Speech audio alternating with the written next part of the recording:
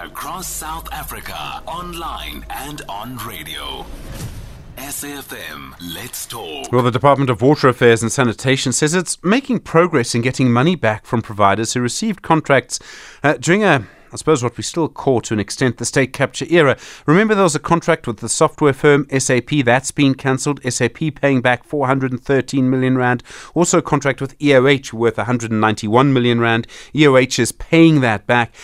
If I remember correctly, all of these contracts were signed during the time Nomvula Mokonyane was the minister in charge of the department. Dr. Phillips is the Director General in the Department of Water and Sanitation. Dr. Phillips, good morning. Good morning, Stephen. Good morning to your listeners. If you look at the cost of corruption in this department over the last few years, your efforts to push that back, how much money are you recovering? It looks like quite a lot. Yes, it is a substantial amount of money. So the one contract was with SAP, as you indicated. The total contract amount was 950 million.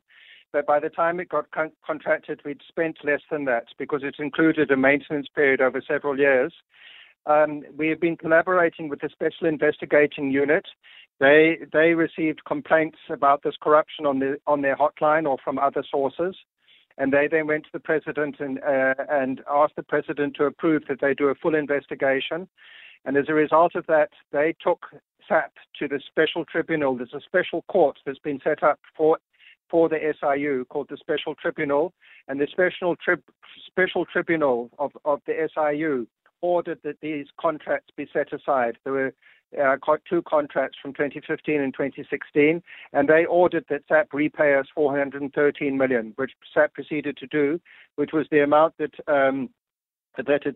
we'd paid them up to that time, less a bit of valid expenditure that we'd done with them to maintain some of our other SAP contracts.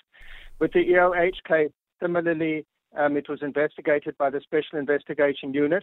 They didn't have to go as far as to take the EOH to the Special Tribunal. EOH came forward and admitted to wrongdoing, and they reached a settlement in which they agreed to pay back to the department 192 million rand. What happened in the department that led to this? How can you make sure it doesn't happen again? Well, since that has happened, we put a lot of focus on strengthening our internal controls and emphasizing to all of our officials that you have a duty to do the right thing at all times. Even if you get a request from an outsider or from someone above you, even if it be the minister, to do something which is wrong, you have a duty to refuse and to do the right thing all the time. So with regard to the SAP contract, we took, on the recommendation of the SIU, we took disciplinary action against one of our DDGs for financial misconduct, for irregular procurement, and for misleading the accounting officer of the department regarding the procurement process, and she was subsequently dismissed. And our emphasis in that process was that officials have a duty to do the right thing always, and to follow processes. So we're developing that culture in the department now, and as a result of that, our regular expenditure has decreased hugely since that time. We had a big spike in irregular expenditure in the 2017-18 and 2018-2019 financial years, but since then our new irregular expenditure per annum is reduced to almost zero. Some departments are more vulnerable to corruption than others. It's just in the nature of the work. There's some big contracts in your department.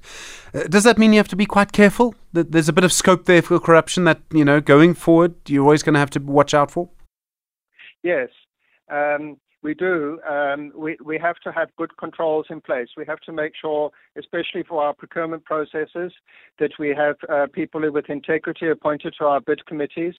We also have a very strong internal audit unit in the department, and the internal audit unit keeps an eye on all their procurements and make sure that their processes are followed. And we have checks and balances with the 3 different bid committees, and the CFO checking the big procurements before they come to me for approval.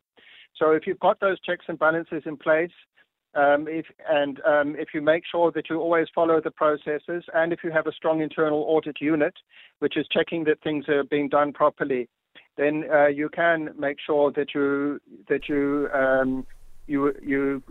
control the risk of corruption. Dr. Sean Phillips, thank you. Really appreciate the time. Director General in the Department of Water Affairs and Sanitation. Well, more to come in a moment on various issues. We'll take your calls too. Don't forget, talking, of course, about reading from 8:30. More conversations on that tomorrow as well. You with SFM leading the conversation. It's 8 o'clock.